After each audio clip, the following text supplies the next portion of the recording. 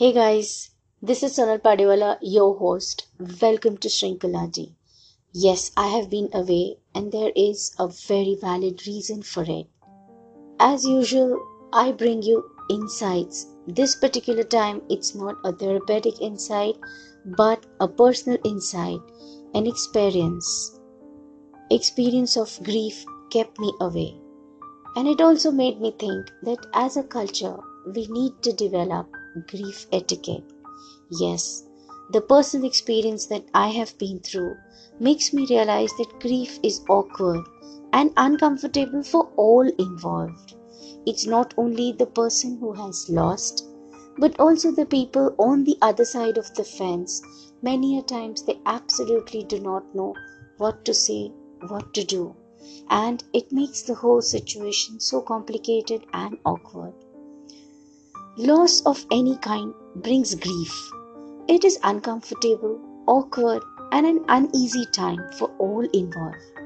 The ones who are grieving are going through deep sadness, imbalance, and feeling stranded due to the loss. I did too.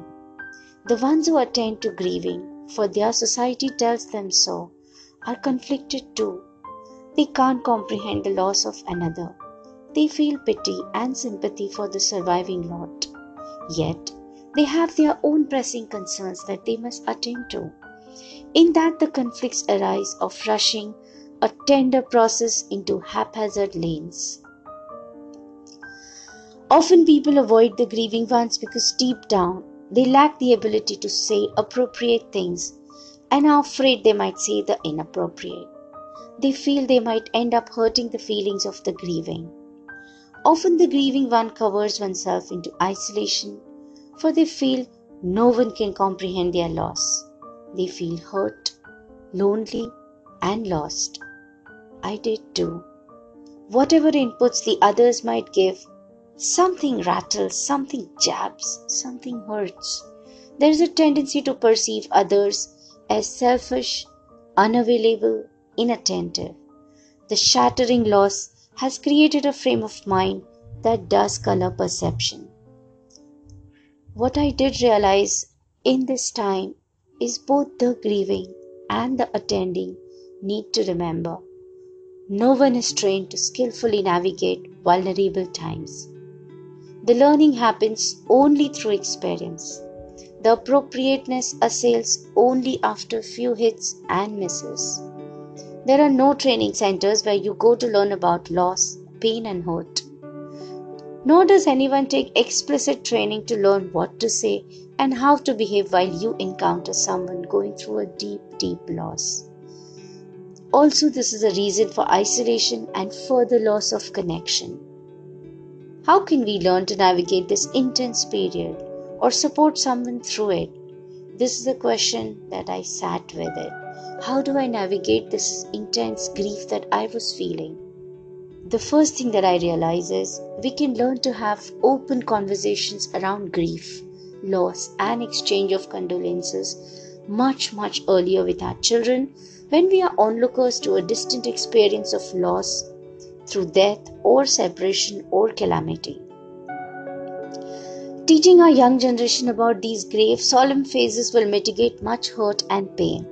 Instead, we keep our young gen away from funerals, gatherings that entail sadness or uncomfortable dealings under the pretext of not exposing them to harshness.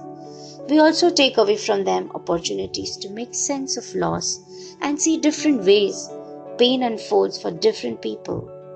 We can begin to understand few things both grieving and visiting people should know in order to coherently, sensitively reach one another and offer hope, solace, and connection. Every loss brings sadness and pain. While loss through death is the most erosive loss, all losses require grieving and emotions of sadness and pain are inevitable. Loss through separation as in divorce, breakups, family breakdown, all carry with them sad hurts and emotional pain. Sometimes even a loss of job, a loss of health, loss of affection, all carry disappointment and wounds. To uphold one over another in hierarchy is a disregard. Pain is pain in all forms. Let us learn to honor and respect all forms of loss emanating grief. Another thing that I realized is awkward discomfort is normal here. A person is bound to feel awkward and uncomfortable in this phase of loss. If you're going through loss, you're making sense of the void. You're working through what it means to be living now without that which you lost. No wonder you don't know how to be comfortable. You're in no position to follow any coherent dictum of behavior. Now, if you're on the other side of the fence, that is, you are the one attending to the ones who are grieving. If you're going to meet a grieving person, again, accept the awkward, uncomfortable feeling you feel. Understand you can't make it right for them. Except there is nothing you can say that can make the pain go away or make it less. Their grief cycle needs to complete for them. It may take days or months or years. You cannot have a say in that.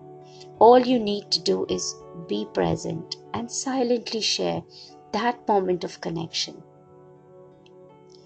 Another important thing that I observed, everyone grieves uniquely. All reactions during grief are valid. Each personality pattern is well entrenched, and that defines how grief will unfold for that person. Loss, especially through death, may cause varied reactions in every person witnessing it. Some may feel overwhelmed and unable to deal with reality and may faint or go into screaming, yelling spree. Some cry incessantly. These are touted as dramatic and undignified by the onlookers. However, one must understand that trauma needs to move from the body. The extreme shock, the reality, causes biological reactions which need to move out of the body and hence may require the extreme yelling, screaming, and body movements. To view it with judgment would be to absent oneself from being present. True, the onlooker may feel discomfort and unable to cope or tame the responses they are seeing. The attempt, however, may not be necessary. Allowance would be a more appropriate measure till the biology moves to homeostasis. Trust me, it surely will. Some in the throes of grief say or do vitriolic stuff to those for whom they harbor resentment or anger. Violent arguments have been witnessed on many a death or divorce scenes. All that was stored needs to come out. This is not the time for repression. If we are aware of these extreme reactions in us or others, we may develop and demonstrate calm tolerance and allowance of it all. The awareness is necessary. As a grieving person too, if you are aware of it, you can utilize this information to express rather than repress. You also will feel a void feeling shame at all that is showing up in you. Ideally, it is a good practice to work on felt resentment early on, so it does not make its grand entrance in a cruel way towards others during these vulnerable times. If you haven't bottled up anger, guilt, or shame and worked through it to resolution, you would feel a lesser need to throw it out when guards are down, especially during grief. Silence is the best ally. Often one wonders what to say, how to say. Actually, in the time of loss, there is not much to say. Biologically, the trauma and shock affects your Broca's area in the brain, one that deals with speech. This might be the reason why the grieving person has a lesser need to talk or articulate how they feel. There is tremendous silence within too. In that landscape, one is revisiting the shared times, quotes, conversations, and creating some more from the unsaid. There is a need to go within to find that which is lost and recreate it in some form. There's a deep need to actually go within, search insights, go back to those experiences, the shared experiences you've had, and really recreate that relationship in some form just to buy that time. Memories assail the inner landscape and a need to savor the feel good that envelops. Any outside input is a hindrance or perceived as intrusion. It explains the tendency to want to be alone and reminisce in the deeper alleys of heart and mind. If you are on the other side of the fence, knowing this fact will help you greet them with your silent presence. You will refrain from adding your extra inputs, assurances, and decision making questions. A silent sitting together, a hand clasp, a hand on the shoulder, communicating, I'm here for anything that comes up, is huge solace and support. Grief is biological as well as emotional. These gestures go deep in the visceral arena and tell wordlessly the limbic brain that support is around. Grief has a cyclic phase, it doesn't have a flat line. There are times the grieving one cries copiously, then talks fondly about times gone by, then sadly withdraws into a sulking silence or rage over perceived injustice. No relationship one has had is ever perfect. There is a mix of everything in it. Recency effect plays a vital role in how grief pans out. If the relationship was full and at peace, the grief is silent and peaceful. If unresolved issues were present, grief is tumultuous. To recognize it within oneself, these phases, is to honor all that comes up out and whatever times. A lot will come out at different times, and you will honor all that comes out at whatever times. If you recognize this simple thing that no relationship was perfect, you may go silent or you may talk incessantly. You may read something, hear something, see something, and realize the finality of it all. To wrap one's mind around this aspect may be very overwhelming. You need time for this process to unfold in its own way. This is the time when even mundane may annoy due to the demands it places on your attention.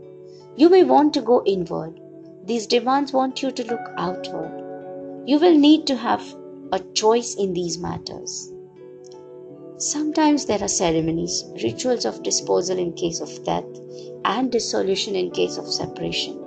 The practical may beckon. Choose the most necessary and let the unnecessary go firmly, gently, and clearly. Again, if you are on the other side of the fence, you're visiting, you're attending, check in. Where is the grieving person in this cycle before you offer anything? You catch them in the silent, no reply zone. Don't take offense or force a response from them. A squeeze, a hug, a silent presence will support. This isn't the time to push media advantage and text furiously. The hurt person may not revert. If you catch them in the talk and reminisce zone, listen. Make room for their conversation instead of cutting their sentences for next time. There won't be one. It is a cycle, remember? Do not begin a process you are not willing to invest in. This particular warning now cannot come too soon. Do not push cheer too soon, too fast. Grieving is uncomfortable. It makes everybody uncomfortable. Yes, I agree. It is tears, agony, heartache. It makes the best ones awkward. Only the ones who have owned their vulnerability and completed the process of grief will have the equanimity to meet it with compassion, peace, and sensitivity. Not everyone has done this work. Each must know this, including the grief-stricken ones. We all are imperfect and we may make immature statements. However, strictly avoid injecting cheer to uplift the moods. A grieving person has gone in a kind of a personal cave. There is a need to get each nook and cranny examined. If you pull out too soon, you may have the need to go back in there. Therefore, take the time it requires to naturally gravitate back to smiles and cheer. Suggestions to visit somewhere, create a gathering may put a person in the spot and stunt the natural closure. Develop a personal relationship of peace with the loss. Often death, separation, circumstance may bring loss. Person must learn to live with it. Whether it was a sudden loss or expected, there still is a sense of denial over it. A hope of having that loss miraculously restored. Personal rituals need to be carved to create a peaceful resonance with the loss. After bitterness, venting, hurting comes the peaceful space of acceptance. A calm realization of no reversals, a halting of efforts to yearn to reverse the loss. The finality dawns in. A certain release occurs of the loss. Then the eyes, heart, spirit turns back to the business of living. O dearest one who is grieving, take your time to reach here. Do not rush and push. Oh, the attending one, you are the friend, relative, well wisher. Wait for this moment to arrive and receive them to begin this new innings anew. That will be the biggest support. Instead of asking, what can I do for you? You would actually be doing something for them. You would be witness to the most beautiful process of a human facing a loss, going through it, making peace with it, recognize it, find it in the heart to release the loss and begin to live again. In that moment, if you have hung out around, you can give them a smile to catch, a line to start, a hope to revive all that they suspended. This is grief insight that I have had in the last 15 short days. The loss was personal and deep, and yet the psychologist on the other side comes out with something that I feel that people need to know, something that we need to talk about before, not after, something that we need to keep conversing around. Our culture needs to build this sensitivity for everyone around. Sometimes we do judge the attending ones. We take their remarks and sometimes hold it against them that they said this or they said that. But understand this, there are no rehearsed speeches over here that a person would know exactly what to say, how to react. The situation is pressure built, the situation is awkward, and so at times mistakes happen. Cruel statements are uttered,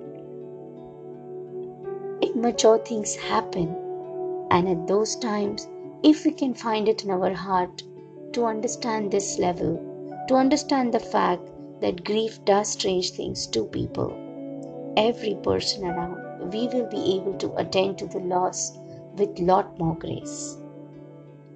I'm back now and I would love to hear how have you been dealing with grief?